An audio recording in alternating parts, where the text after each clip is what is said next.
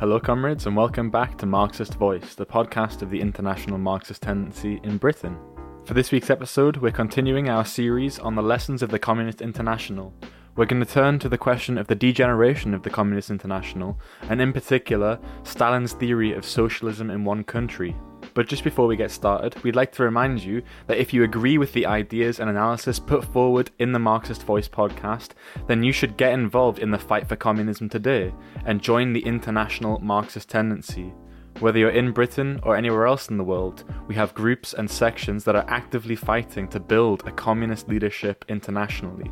So if you're ready to dedicate yourself to the struggle for communism, then head to the link in the show notes of this podcast to apply to join. And lastly, if you'd like to delve deeper into the question of Stalinism and the degeneration of the Soviet Union, then we'd recommend heading to wellreadbooks.co.uk to find titles including Leon Trotsky's The Revolution Betrayed and Ted Grant's Russia from Revolution to Counter-Revolution. That's wellreadbooks.co.uk, and you can find the link for that in the show notes of the podcast. So with all that said, let's get started with this week's episode of Marxist Voice, brought to you by the international Marxist tendency in Britain. So I want to start with a conversation that Stalin had with an American journalist, a guy called Roy Howard, back in March 1936. I'm just going to read out, what was said. The conversation kind of turned towards Soviet foreign policy. And this guy, Roy Howard, asked, "Has the Soviet Union to any degree abandoned its plans and intentions for bringing about world revolution?" Stalin replies, "We never had such plans and intentions." Howard was a bit perplexed by this. He was like, "You appreciate, no doubt, Mr. Stalin, that much of the world has long entertained a very different impression." Stalin replies, "This is the product of a misunderstanding." Okay. Howard says, "A tragic misunderstanding." And Stalin replies, "No, a comical one, or perhaps tragicomic." So, we see right here that the Soviet Union has went from a stronghold of the international working class and a beacon for world revolution to a state led by narrow nationalists and great Russian chauvinists, betraying revolutions at every turn. And understanding why and how this took place is the task of this discussion. I think we should start with asking ourselves why Marxists are internationalists in the first place. Now, as Marxists, we believe that the fight for communism is international or it is nothing. And this isn't due to some, romanticism or sentimentalism or a vague sense of solidarity, nor is it to do with the fact that we just, love togetherness and diversity and so on. We are scientific socialists. We look at the developments that have already taken place under capitalism. Now, as Trotsky pointed out, in the era of imperialism, the two biggest barriers to the development of the productive forces are, can anyone guess? Private property and the nation state. Excellent, yeah. You'll do well in the quiz tonight, I'm sure. The nation state is a barrier to the development of the productive forces, and even the capitalists themselves are aware that the question that this poses. They try, but ultimately fail to overcome these barriers through international trading and finance organizations like the World Trade Organization, the International Monetary Fund, the World Bank, and so on, and trading blocs like the EU. And under capitalism, a world market arises which sucks every country into its vortex. A division of labor occurs on a world stage. Nations become linked together through trade and finance, and you have supply chains that span across countries and even continents. And the imperialists vie for markets and spheres of influence, leading to bloody wars like World War I and World War II and so on, which have often plunged the world into a bloodbath, sacrificing millions of workers and oppressed peoples in the process. And through all of this, the creation of a world market and world capitalism, a world working class is created as well, with common interests which must be fought for collectively. And, the Second International as well understood this. They understood that even actually for basic demands, like the 8-hour working day, an international struggle is necessary. Hence why we have International Working Day, which was set up by the Second International. And if that's the case for basic demands under capitalism, then internationalism is even more necessary in the task of establishing a new socialist society, which is a much greater task. So here we can see that internationalism is a part of the scientific program of Marxism, and it's not just an optional extra as some people treat it. And this is precisely why Marxists have always fought to establish international organizations, from the First International through to the Communist International and beyond in our own organization, the IMT. So next I want to move on to the Russian Revolution and what the Russian Revolution signified. And instead of the socialist revolution commencing in the advanced capitalist countries like Britain and Germany, as Marx and Engels had anticipated, what we saw was that the chain of imperialism broke at its weakest link in actually quite a backwards country on the periphery of Europe. Now, the Russian Empire was an extremely backwards country. Despite having some pockets of quite advanced industry, it was very much a peasant-based agrarian economy, where the majority of production had taken place in the same primitive ways as it had done for centuries, essentially. The tasks of capitalist development had not been achieved, and the cultural level was very low. The overwhelming majority of the population were illiterate, for example. Now, clearly, Russia could not achieve socialism by itself. And this was something that was agreed upon by every single tendency within the Russian social democracy, from even the most right-wing Mensheviks all the way through to the Bolsheviks. In fact, Russian Marxism itself was born out of a struggle against the Narodniks and their idea that Russia could just simply grow over to socialism by itself. This is where Russian Marxism was born, essentially. And from 1905 onwards, Lenin understood that even a democratic regime led by the workers and the peasants, let alone a dictatorship of the proletariat and a socialist regime, could not survive without the aid of the working class in Europe and a socialist revolution in Europe. Now, Trotsky's theory of permanent revolution, which he began to put forward in the aftermath of the 1905 revolution, understood this process most clearly. He said that upon taking power, the working class must immediately play a leading role in forging a new society, and it must begin the tasks of transforming society along socialist lines, by, for example, nationalizing the banks and industry, and taking steps to plan production and spreading the revolution internationally as well. And Lenin and Trotsky were, they both understood that the Russian Revolution could only be viewed as the firing shot of an international revolution, a beacon to the workers of Europe. And I will just say as an aside that while Lenin and Trotsky did have slightly differing views up until 1917 on the question of permanent revolution and the tasks after the revolution, through the experience of 1917, Lenin came over to the position of Trotsky, and they were firmly united on that. And that is proven by countless quotations from Lenin himself. I just wanted to make that very clear because Stalinists will often say the otherwise, as we'll get onto. But this theory of permanent revolution was proven in practice by the experience of the October Revolution. The workers seized power, and they didn't institute capitalism. They immediately nationalized the commanding heights of the economy, instituted workers' control, and so on. And, 21 foreign armies invaded to crush the workers' state, and Russia was cut off from foreign trade through embargoes and so on. So you can see that, the revolution from the get-go had the question of internationalism placed upon it, from day one, essentially. So the Bolsheviks therefore set up the Communist International, to accelerate the formation of mass communist parties ready to take power immediately. That was their perspective of the immediate seizure of power in the revolutionary wave that followed the end of World War I. This was dictated by, the need to defend the Russian Revolution and to break its isolation. This was a life and death question for the Russian Revolution and the young workers' state. And Lenin even said that without this internationalist policy, without creating the Comintern and fomenting revolution abroad, the Russian Revolution would be reduced to an adventure. That's quite a strong statement. And this is proven by countless other quotations from Lenin himself. He said in March 1918, so soon after they'd took power, he said that without a revolution in Germany, we shall perish. World imperialism cannot live side by side with a victorious, advancing socialist revolution. A month later, he said almost the same thing. We will perish if we are unable to hold out until we meet with the mighty support of the insurrectionary workers of other countries. Now, the young workers' state was in fact able to hold out, and defeat the armies of intervention and stabilize itself. Importantly, with the assistance of the workers in Europe who, campaigned to force the imperialists to withdraw. In fact, there were mutinies of the British and French soldiers who were invading Russia, and that was all part of the pressure of the working class upon the imperialists. But even when this small breathing space, this small equilibrium was won, Lenin said at the Third Congress of the Comintern in 1921 that this equilibrium was extremely precarious and unstable and could not exist for any great length of time.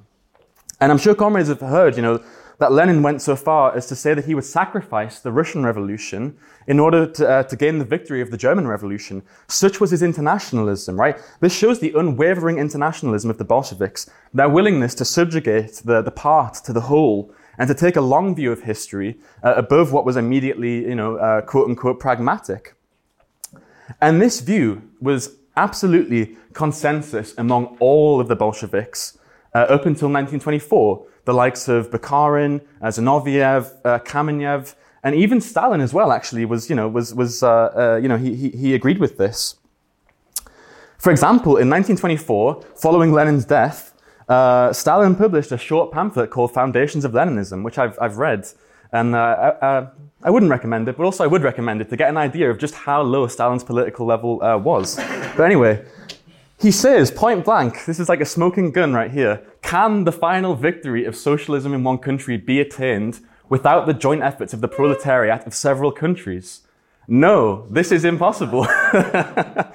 But this was revised a mere few months later, a new edition was brought out, and the exact opposite was asserted, that socialism in one country was in fact possible.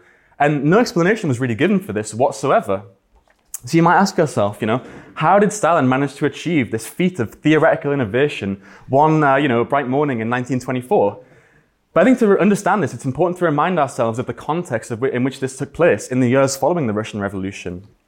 As I mentioned, after 1917, and inspired by the example of the Russian Revolution, there was a wave of revolutionary struggles across Europe in places like Germany, Bavaria, there was a workers' state right there. In Hungary in 1919, they managed to set up a Soviet republic, which was quite short-lived. And in Italy as well, you had, a real mass revolutionary movement which could have taken power. In Britain too, there was, intense class struggle. But all of these revolutions, unfortunately, failed to seize power because of the lack of a mature Marxist leadership. As we discussed I think it was the previous session on the German Revolution of 1923 failed due to the vacillation and the hesitation of the leadership of the German Communist Party under the guidance of people like Zinoviev and Stalin, who were very conservative in their outlook and weren't really true, didn't have a true grasp of the Marxist method, I would say. And the failure of this revolution kind of signaled the end of this revolutionary wave. And the USSR kind of realized that from this point on, they were kind of, isolated, at least for the time being.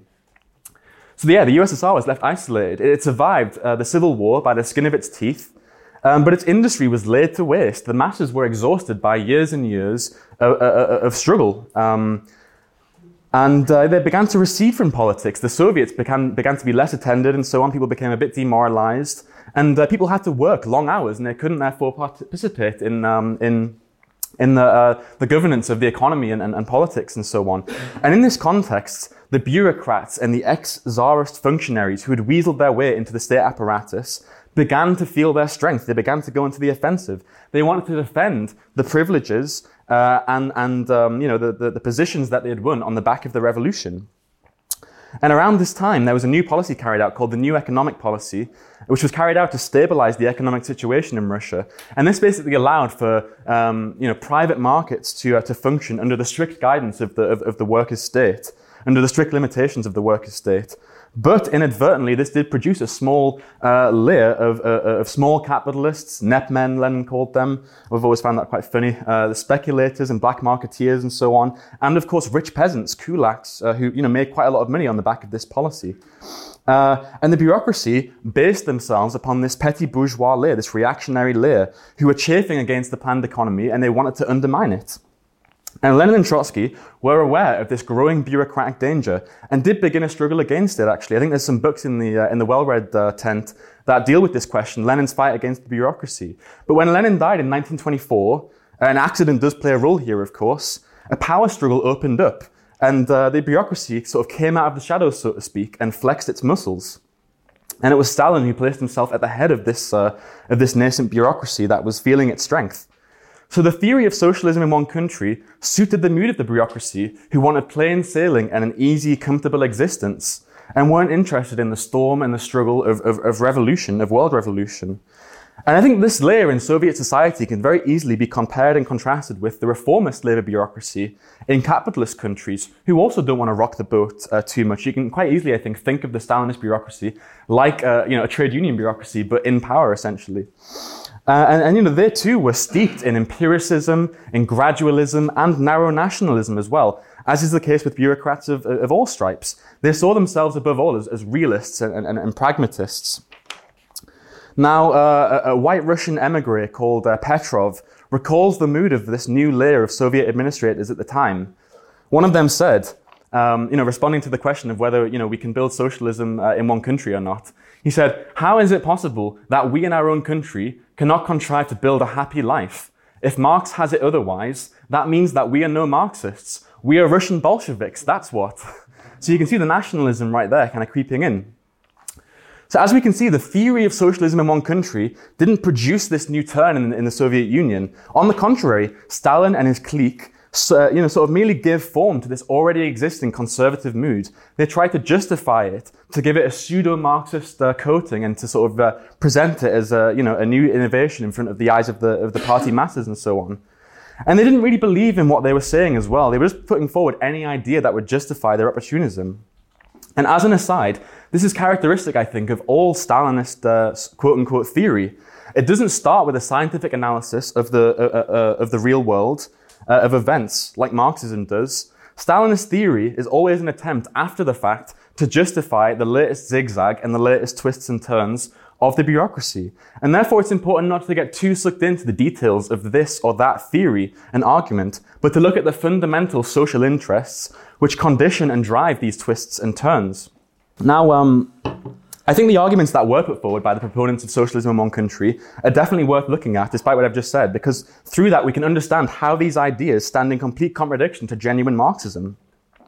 So Stalin teamed up with a guy called Bukharin, who at this point was on the right wing of the party. He was on the ultra-left of the party, and then he went all the way to the right wing. He was a real, all over the place, basically. And he was the most fervent defender of the new economic policy as well. And Bukharin and Stalin put forward this idea that the Soviet Union could build socialism on a pauper technical basis. So a pauper being, a very poor person, like a beggar or something like that, essentially. What they're saying is that socialism can be built on the basis of scarcity, of economic scarcity. And Stalin also complained that there is no need to inject the international factor into our socialist development. This is a far cry from the internationalism that we saw of Lenin and Trotsky. In 1926, in Pravda, Stalin wrote that the contradictions of Soviet society can be entirely overcome on the basis of the inner forces of our revolution. And to justify this madness, this turn in their policy, this leading clique shamelessly, first of all, waged a war against Trotsky and Trotskyism. This was when Trotskyism was invented as a word, actually, by Zinoviev, I think it was. But they also shamelessly cherry-picked and doctored isolated quotes from Lenin to try and justify this. They chose, I think, an unfinished text called On Cooperation, which is very good, actually. I would recommend reading it. But the point is that it wasn't a finished work. Many parts of it were in note format. Lenin didn't get time to finish it because, unfortunately, he died. But they seize upon isolated quotations in this text. They republish it and say, look, right there, Lenin says that socialism can be built in one country. That was never what Lenin meant. Lenin was just writing down notes. And moreover, this goes against the entire mountain of quotations and theories put forward by not just Lenin, but Marx, Engels, and everyone who agreed that socialism could not be built in one country. What was essentially being put forward here by Stalin and Bukharin and the right wing was the idea of an autarky. In other words, an economy entirely cut off from the rest of the world market, an isolated bastion of socialism, if you will. Of course, it wasn't actually socialism at all.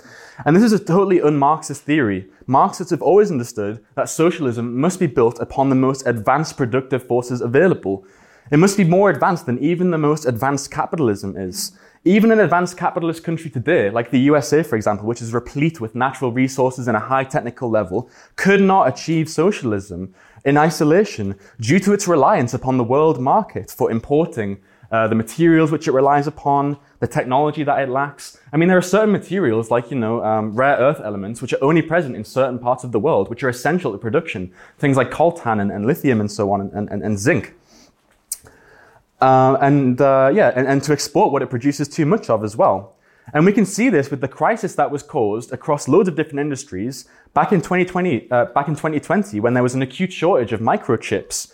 Now, microchips are currently only produced in a handful of factories across the world, but they're vital to production. In fact, one factory in Taiwan is responsible for over half of the world's microchips. That gives you a taste of how interlinked the world market is and how specialized it is as well, and how much different nations and industries rely upon one another. So the question we must ask ourselves is, how can a more advanced social system be built on a lower technical basis? For Marxists, progress really can only be understood as the development of the productive forces and little else more, really. How can a socialist society flourish without access to the world market? In this sense, autarky represents a step backwards from capitalism, actually. As Marx understood, he said in the Critique of the Gotha program, I think, on the basis of scarcity, all of the old crap will return. Inequality, privilege, oppression, abuse of state power, all of these things will rear their head once again, as they did in the Soviet Union. Socialism requires material superabundance. Hopefully that is clear to everyone here.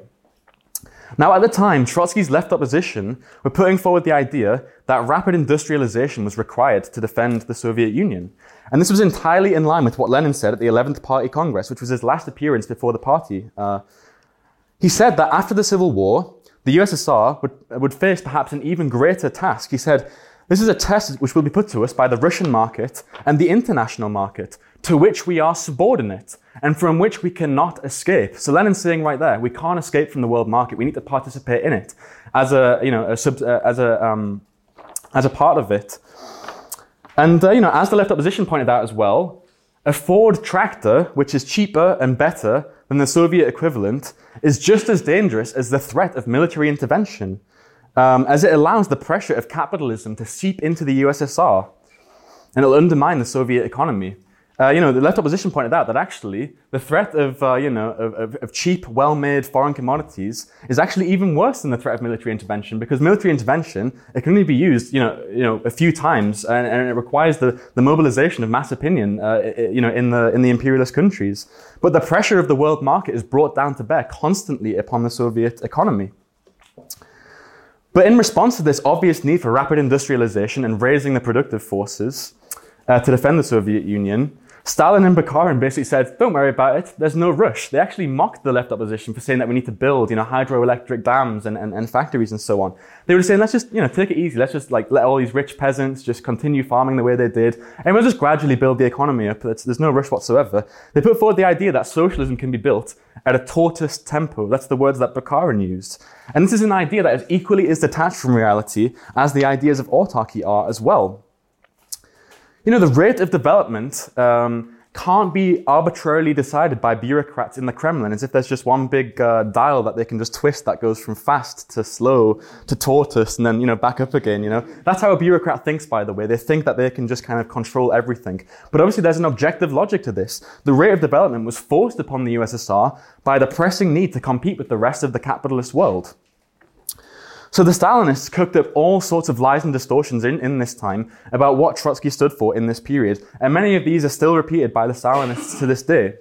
They said, for example, that Trotsky underestimated the power of the USSR and thought that they should just basically, give up essentially. Show's over, folks, let's just go home, we've tried, we failed, whatever. I hear that said quite a lot, actually. It's a very kind of low-level interpretation, not what Trotsky said at all. Or at the same time, and in complete contradiction to the other thing, they will say that Trotsky thought the only way forward was every country having a revolution at once. I'm sure everyone's heard of that before when people think of permanent revolution, right? Or they thought as well that Trotsky thought the USSR had to break its isolation by spreading the revolution by force at the end of a bayonet, essentially. They painted Trotsky as this kind of Red Napoleon because he was at the head of the Red Army and so on, when of course actually it was Stalin who was the more perfect analogy with Napoleon, I would say. But all of these things are false, of course. They're complete distortions. This is what the left opposition actually put forward.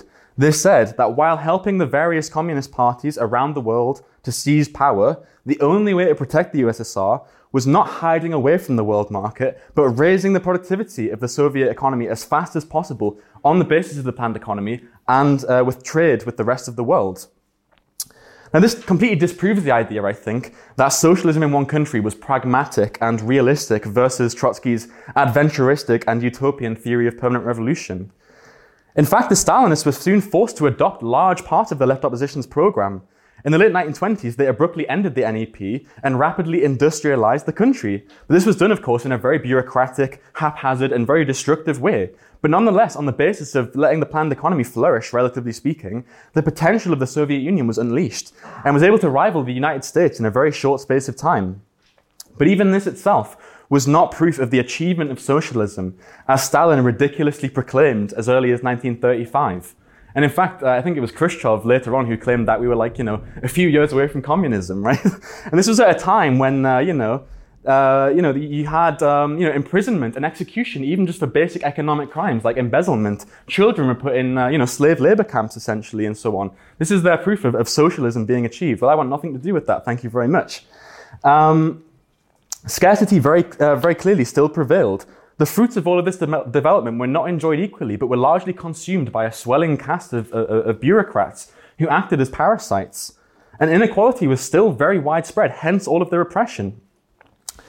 Now, a real socialist society which had actually achieved superabundance would allow complete political freedom because it would have demonstrated that its society was more advanced. People could agitate against it if they wanted to. No one's going to listen to them. Imagine if someone just came around today and just started saying, we should return to feudalism. They'd be laughed out of the shop, wouldn't they, right?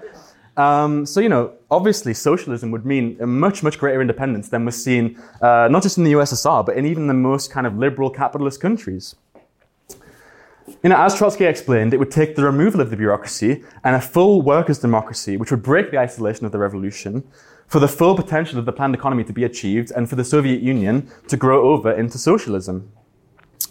Now, when Stalin set out with this new theory of socialism in one country, he had no idea where it would lead. He was proceeding on a very empirical basis, one step at a time, as all bureaucrats do, I think.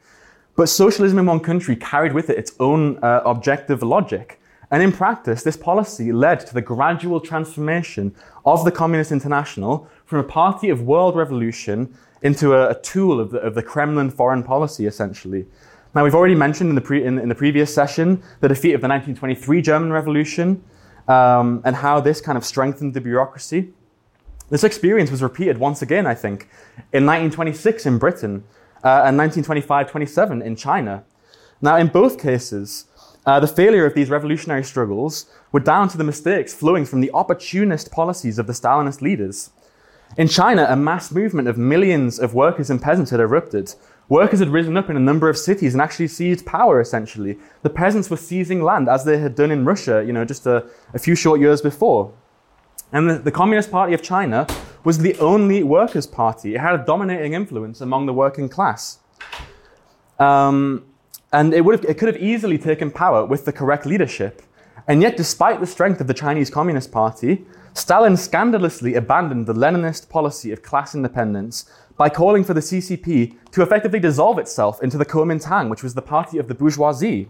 He even gave, as Ben mentioned yesterday, I think, he even gave Chiang Kai-shek, a capitalist general, a place on the executive committee of the Communist International as an honorary member. This is absolutely ridiculous. And mere months after that, Chiang Kai-shek massacred the Chinese working class in cold blood. He executed, enslaved, and imprisoned millions of people, actually, in fact. And this set the class struggle back, many years, actually, in China. Similarly, in Britain, a general strike erupted, which ground the country to a halt. There was workers' control in many cases in the big cities. And again, the British Communist Party, though it was quite small and inexperienced, it had quite a large influence over the trade union movement through the national minority movement, which was their kind of their faction, their platform. The Communist International should and could have encouraged the British Communist Party to put forward a revolutionary line and warn its followers of the inevitable betrayals of reformism. But instead, the Communist International leaders cozied up to the reformist trade union leaders in Britain, sowing illusions in them, essentially, and handing them the authority of the Communist International. So when the reformists inevitably did betray, which Trotsky warned, the rank-and-file communists were demoralized, they were disoriented, and the Communist Party couldn't take the struggle further, and this revolutionary potential was completely squandered. And scandalously, the Soviet leaders of the Communist International, they didn't even break off their alliance with these scab reformist leaders for a whole year after their betrayals. The truth is, at this point, the Stalinists had abandoned all intentions of fomenting socialist revolution abroad.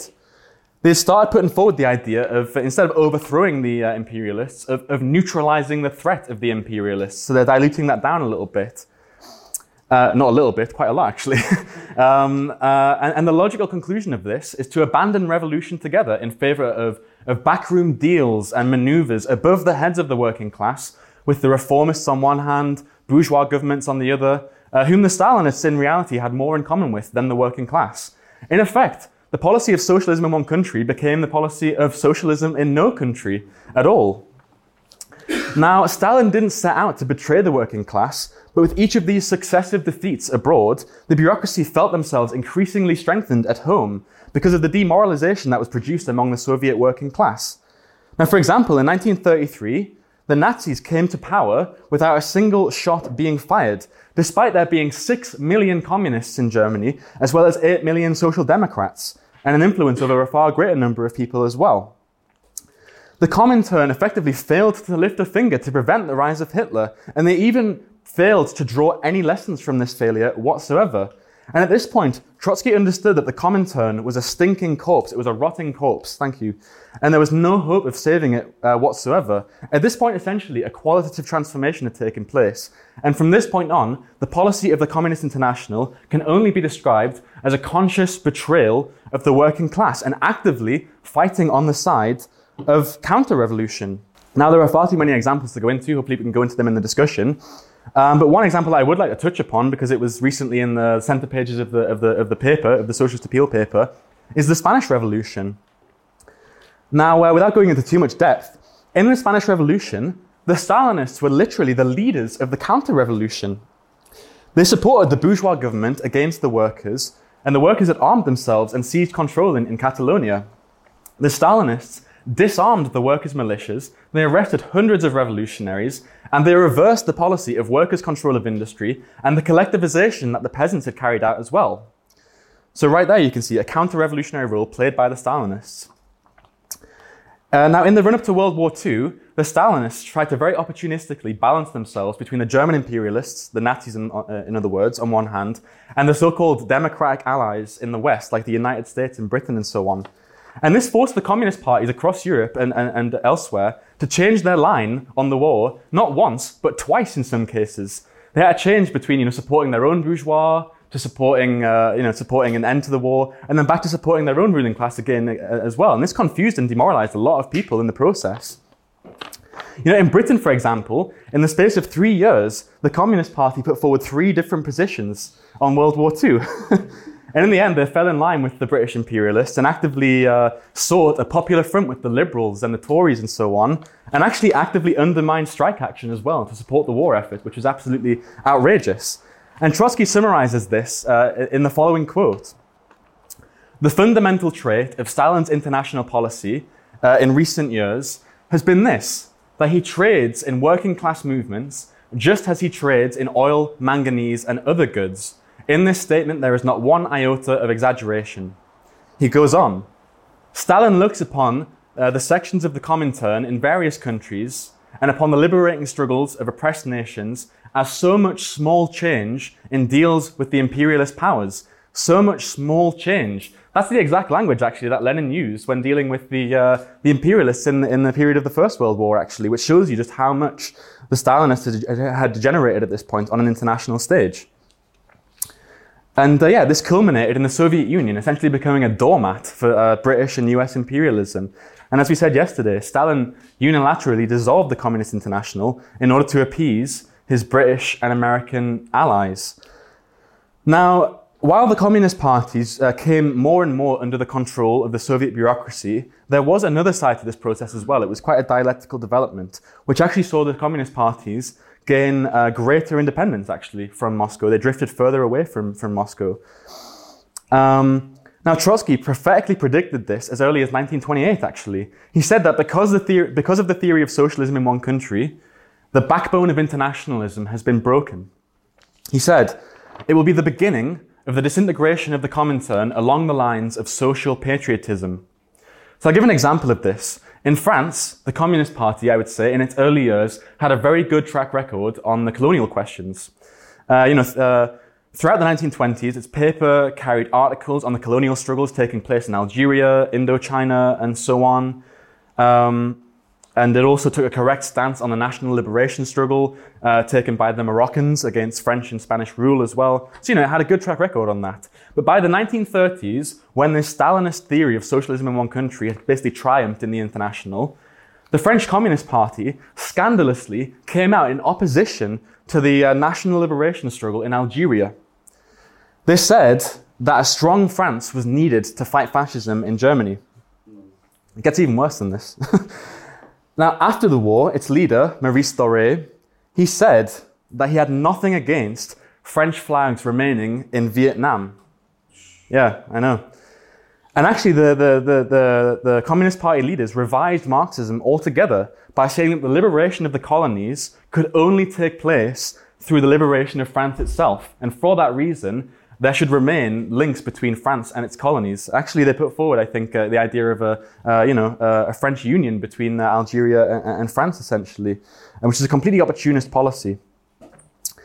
And in Britain, of course, during World War II, we have the heinous spectacle of British communists marching with the Union Jack and singing "God Save the Queen," so as to appear as respectable, true patriots to the Liberals and the Tories that they were in popular fronts with.